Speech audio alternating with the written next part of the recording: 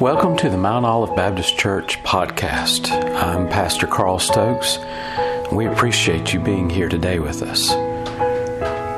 Our desire is to preach the Word of God effectively and clearly so that you can understand God's desire for you in your life. Ephesians chapter 1 is where we're going to be, and we're going to kind of look at the book of Ephesians for a while and take note of this a little bit to help us in our understanding. Ephesians is one of those wonderful books of the Bible that has been given to us that provides for us such a wealth of understanding and knowledge of God and understanding of who we are as Christians and how we should live. It's been described, I've heard of like a spiritual bank account. Now, one of the things that I have had in my life is I was taught at a young age the importance of money by my parents telling me something that a lot of children don't hear a lot of times. That's a difficult word called no. When I would ask for something, my parents would say no. When I would say I wanted to do something, my parents would say no. It seems like a lot of kids just don't know that word very much. It's not because my parents didn't love me. It's not because my parents didn't want the best for me. It was just that they understood that if they said yes to everything that I wanted, everything that I had said that I like to do or have or whatever, that I wouldn't understand and the significance of how difficult having those things can be, and I wouldn't appreciate them. So my parents taught me very soon after they shared with me that difficult word of no, was the other teaching that they said, now if you want it, you can work hard at a job and you can earn the money to provide for it yourself. They said it's not because we don't want you to have those things. It's just that you need to understand that they don't come easy. They don't come cheap. And they wanted me to appreciate those things. So I started off at a young age doing jobs, and I found that if I worked and did some things, I'd earn some money, and I could use that money however I wanted to use it. I didn't have to ask Mom and Dad if I could spend it in a particular way. Of course, they guided me in understanding the expense of money and things like that anyway, so that I wouldn't make foolish choices. But they let me make a few little small, insignificant, foolish choices to help me to understand that I had to be careful. One of them was I wanted with everything in me to have this little airplane that I found in a cheap, inexpensive store, and it was made out of that balsa wood that was so thin and so easy. You could just break it apart with your fingers, and you it was a little kit that was designed for you to put the plane together, and then you put a hook in it and you put the propeller on it and you spun up that propeller with a rubber band. Isn't it amazing how simple things were that could occupy our time and could. It didn't have to be electronic, didn't have to have bells and whistles, didn't have to have lights on it. All it was a rubber band, and you wind that propeller up, and then you just go like that and let it go, and it would go and fly if you learned how to do it right. Well, I learned that the value of money with the fact that I earned the money to pay for that myself. My parents wouldn't pay for it. And so the first time I got it, I wound that sucker up and I went like this, and I was going to get it to fly a long way. And I flung that thing and it went and fell all apart and broke. And I learned real quick that next time I was going to be more careful with my money and be wise with it. And I learned that it's easy to spend money out of your bank account and not so easy putting money in. Well, the book of Ephesians is like a bank account that you keep spending out of the bank account, and it keeps having more and more and more in there. You learn out of the book of Ephesians all so much wealth of understanding of God and the richness of His blessings in your life. And you go back to it and it's still full. Isn't that wonderful? My bank account doesn't do that. I can spend and spend and spend, and let me tell you, it goes down real quick. But this, you take out of the wealth of God's understanding in the book of Ephesians, and it keeps filling up. Now, there are some people that are misers with their money. I read a story about a family that was found in Los Angeles. They had both the husband and wife had passed away in their 50s. Now, when I was a little kid, 50 sounded like it was old, but when I got there myself, I realized it wasn't all that old. And I think that happens to other people too. But they were found in their 50s to have passed away, and they started investigating the scene where they found both of them passed away, and found out that they had passed away from malnutrition. Not eating enough, not having enough to eat. But they began to look around in their house, and they realized that there were all these little tiny bags, and they had money in them. And they found all these bags, and there was $100,000 in their house. And that was so puzzling. They died of malnutrition, but they had all this money because they were not willing to take out of that money and spend it to get food. It's like another lady that I read about. She was lived in 1916, and when she died, they found out that she had saved up all of her money and never spent any money. She said she would eat oatmeal cold because she said it cost too much to heat up the water, to boil the water, to put it in the oatmeal. And her son had an injury to his leg, and she was trying to find a free clinic to take him to go get his leg treated, and she didn't take him in time, and he wound up getting infected and having to have it amputated. And yet when she passed away, they found out that and this is 1916, she had $100 million. Now that's a lot of money at any time, but in 1916 that was a lot more than it is today. Some people are miserly with the things that they have, and Christians can be miserly with the wealth of God's knowledge and wisdom that God has given us.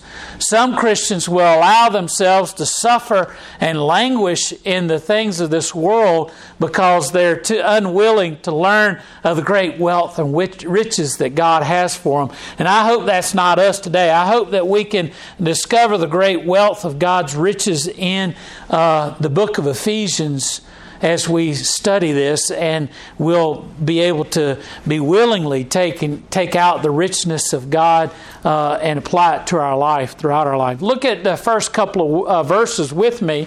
In Ephesians chapter 1, it says, Paul, an apostle of Jesus Christ, by the will of God, to the saints which are at Ephesus, and to the faithful in Christ Jesus. Grace be to you and peace from God our Father and from the Lord Jesus Christ. Blessed be the God and the Father of our Lord Jesus Christ, who hath blessed us with all spiritual blessings in heavenly places in Christ. I want to, this is not very many verses, but I want to point out a few things to you as we begin our understanding of the book of Ephesians. And I want you to see that this is a book about grace. This is a book about the grace of God and God's grace towards us. Now, if we have to remember, what is grace? It's unmerited favor. God gives us unmerited unwarranted favor in spite of our sinfulness, in spite of the things that we have done. God demonstrates to us His grace, His love, in that He gives us forgiveness, gives us His mercy, gives us His grace. And it's not because of anything we've done. It's not because of who we are. It's not because of being born into the right family or being born into a certain particular national group or race or anything like that. It's just simply because of God's love. It's simply because of God's grace. And I want you to see something here. He says, Paul, this is who it's written by. Paul, an apostle of Jesus Christ, by the will of God.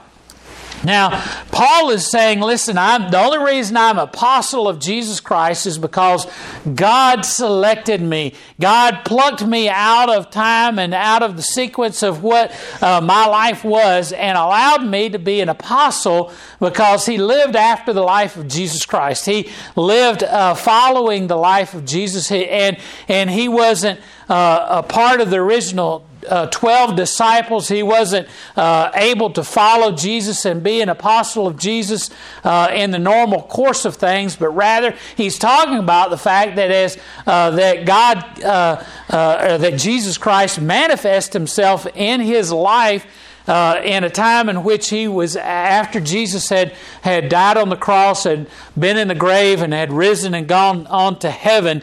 Paul was visited by Jesus Christ on the road to Damascus, and he was taught to and instructed by Jesus on how he should live and how he should change his life. And so Paul says, I am only an apostle by the will of God. It wasn't because I was in the right place at the right time. It's not because I was doing something in the right way. And you might say this doesn't seem all that significant. Paul is simply saying that he's thrilled to be an apostle of God, even though he didn't live during the time. But it points to a different fact that Paul will get to in terms of God's deliverance of grace in our lives too. Paul says, listen, he said, there's nothing in my life that I have done or that I have been able to do. Now, Paul describes who he is. He gives his pedigree in other places. He says, I was a Pharisee of the Pharisees. He said, I studied under some of the greatest minds of my time. He said, I was very zealous for God and gave myself over to being zealous for God. He suffered many things. And remember, as he listed those, he said, I was stoned and left for dead. I was chased out of cities. He was shipwrecked and left for dead on an island. He said there were times in which my life should have ended, and yet God's grace allowed me to continue on. Paul says, I've suffered through a lot of things. He was jailed. He was falsely imprisoned. He was accused of things, and people tried to kill him time and time and again.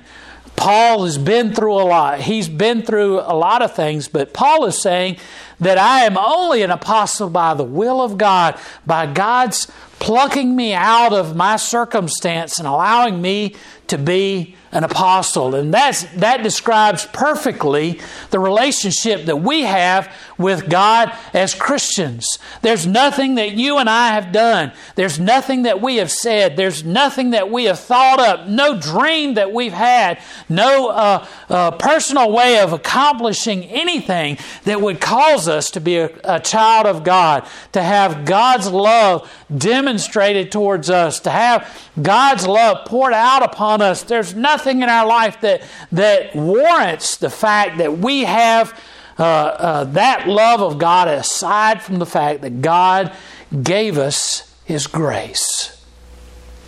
And so Paul says he's building up to this understanding of grace. He says, I'm an apostle of Jesus Christ only by the will of God. And this letter is written to the saints which are at Ephesus and to the faithful in Jesus Christ. Now, there's some who believe that originally this didn't have the destination of Ephesus placed in there with it in the original text, but that it was simply to all those who are faithful followers of Christ. So this book is written to those who are believers in Jesus Christ.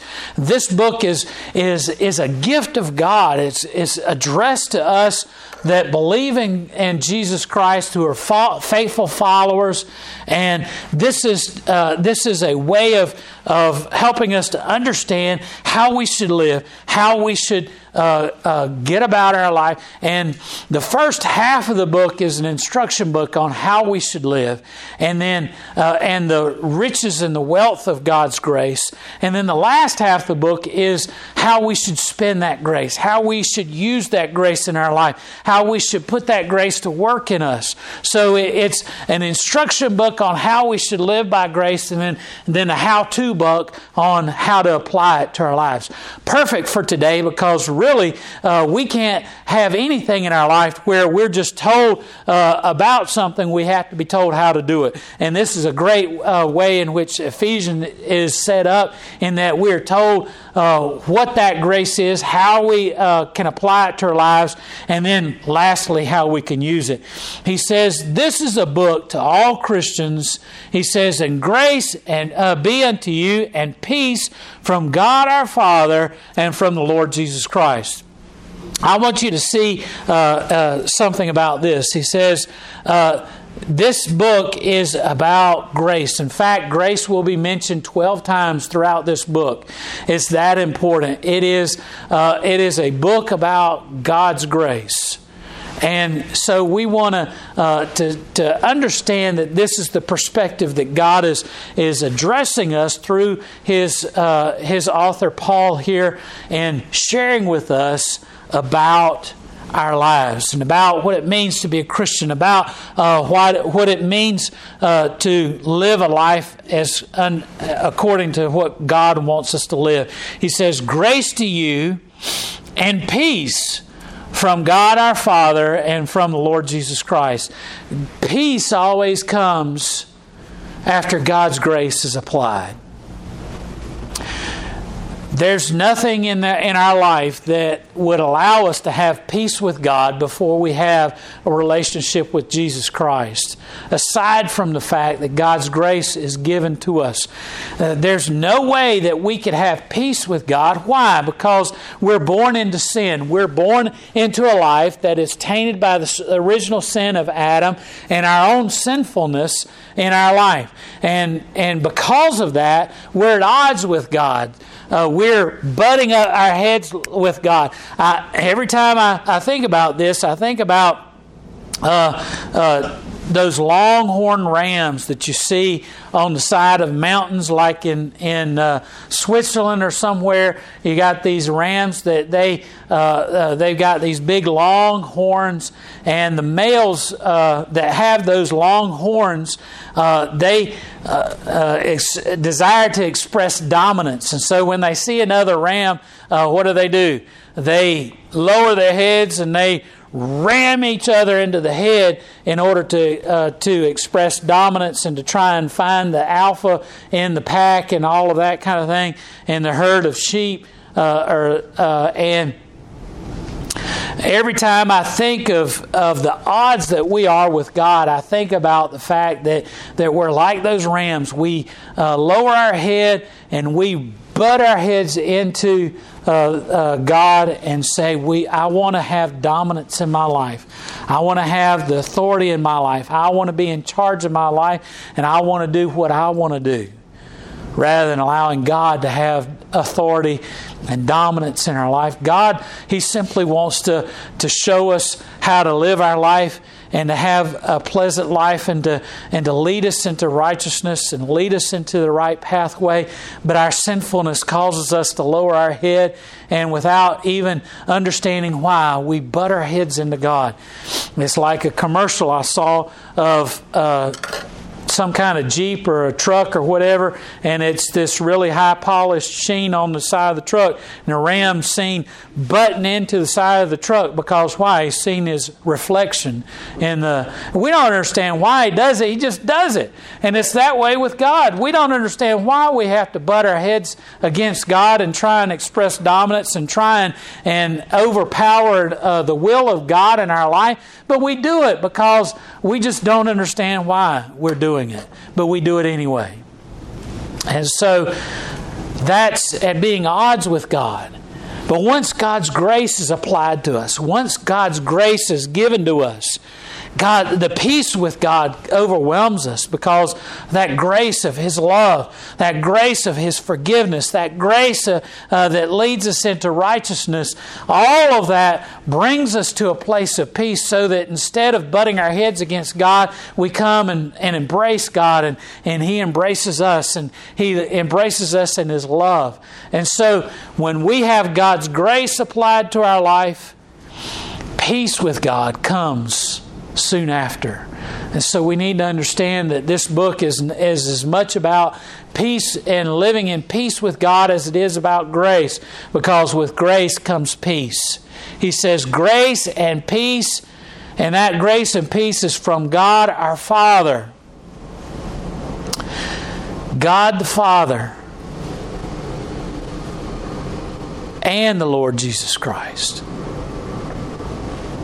Let that sink in for a minute. This isn't grace and peace simply because of what Jesus Christ did on the cross. And that's significant. Believe me, that is hugely significant in our lives. But this is from God the Father. God the Father is expressing His grace to you. Grace through what Jesus did on the cross. But grace from God the Father, the one in whom we have become at odds with, the one in which we have butted our heads up against time and time again to have our desire, the one who could consign us to an eternity of hell because of our actions and because of our unwillingness to follow in His will. God the Father demonstrates His grace to us and provides for us His grace.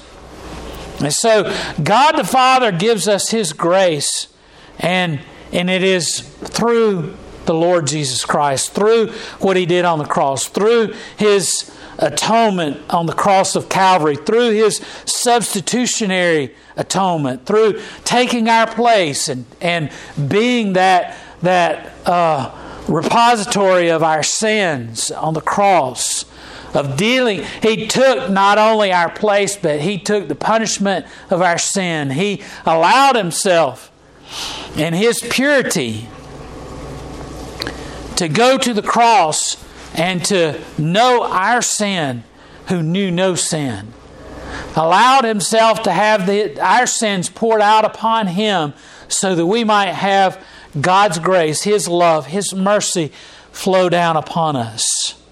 And Paul says, blessings be the God and Father of our Lord Jesus Christ, who hath blessed with all spiritual blessings in heavenly places. This book is about God's blessing of His grace coming upon us. And while this looks and appears as if Paul is just simply going through the motions of sharing a generic salutation at the beginning of his book, he is speaking volumes into what is about to come. This book of grace, this book of God's blessings upon us, this book of God's expressing His desire for us to have peace with Him and to allow us to come into a right relationship with God. Blessings are coming from God the Father and Christ Jesus, who's giving us these blessings and spiritual blessings to fill your life.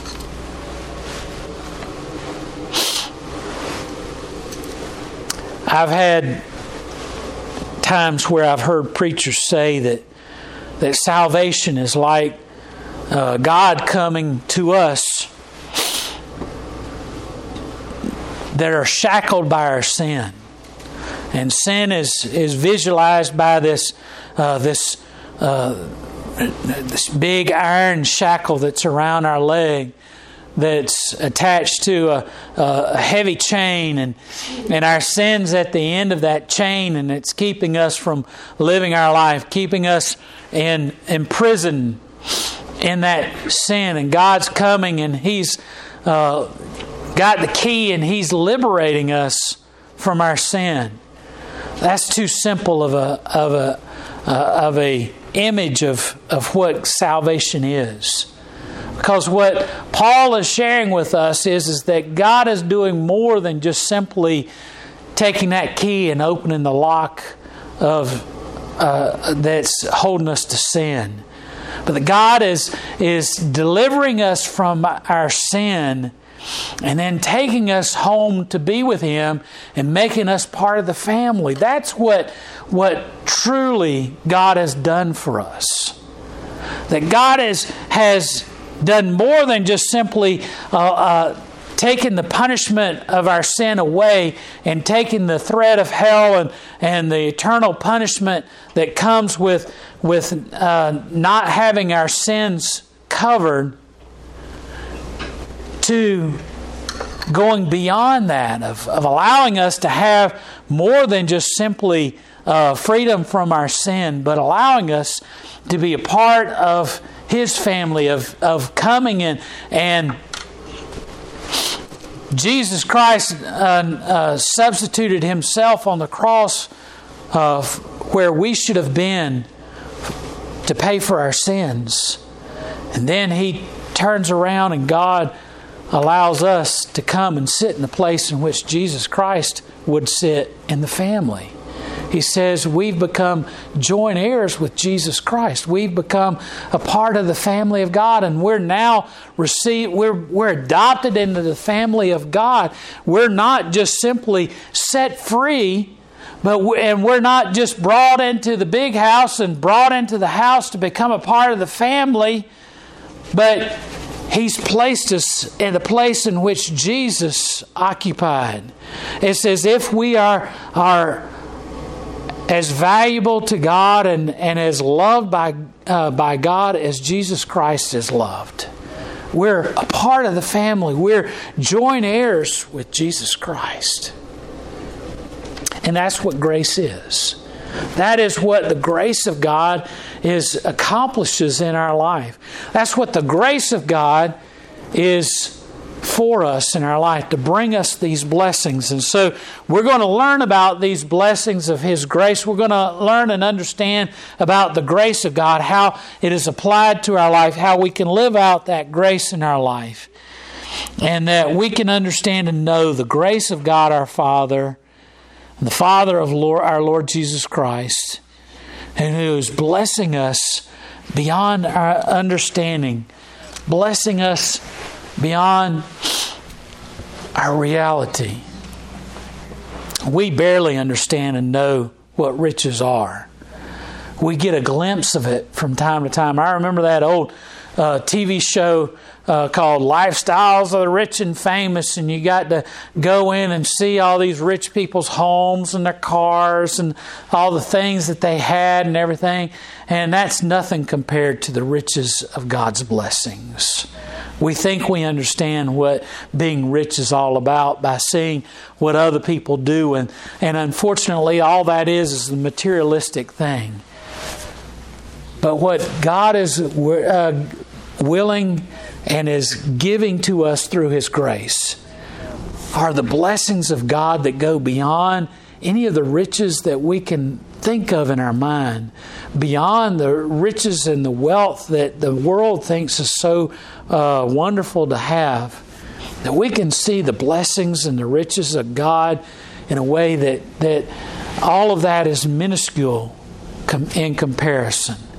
God's desire is that He would grant us that. And the thing that we have to understand is that we have to have a relationship with Jesus Christ. The first thing you need to do is, if you don't have Jesus Christ in your heart and life, you need Him today.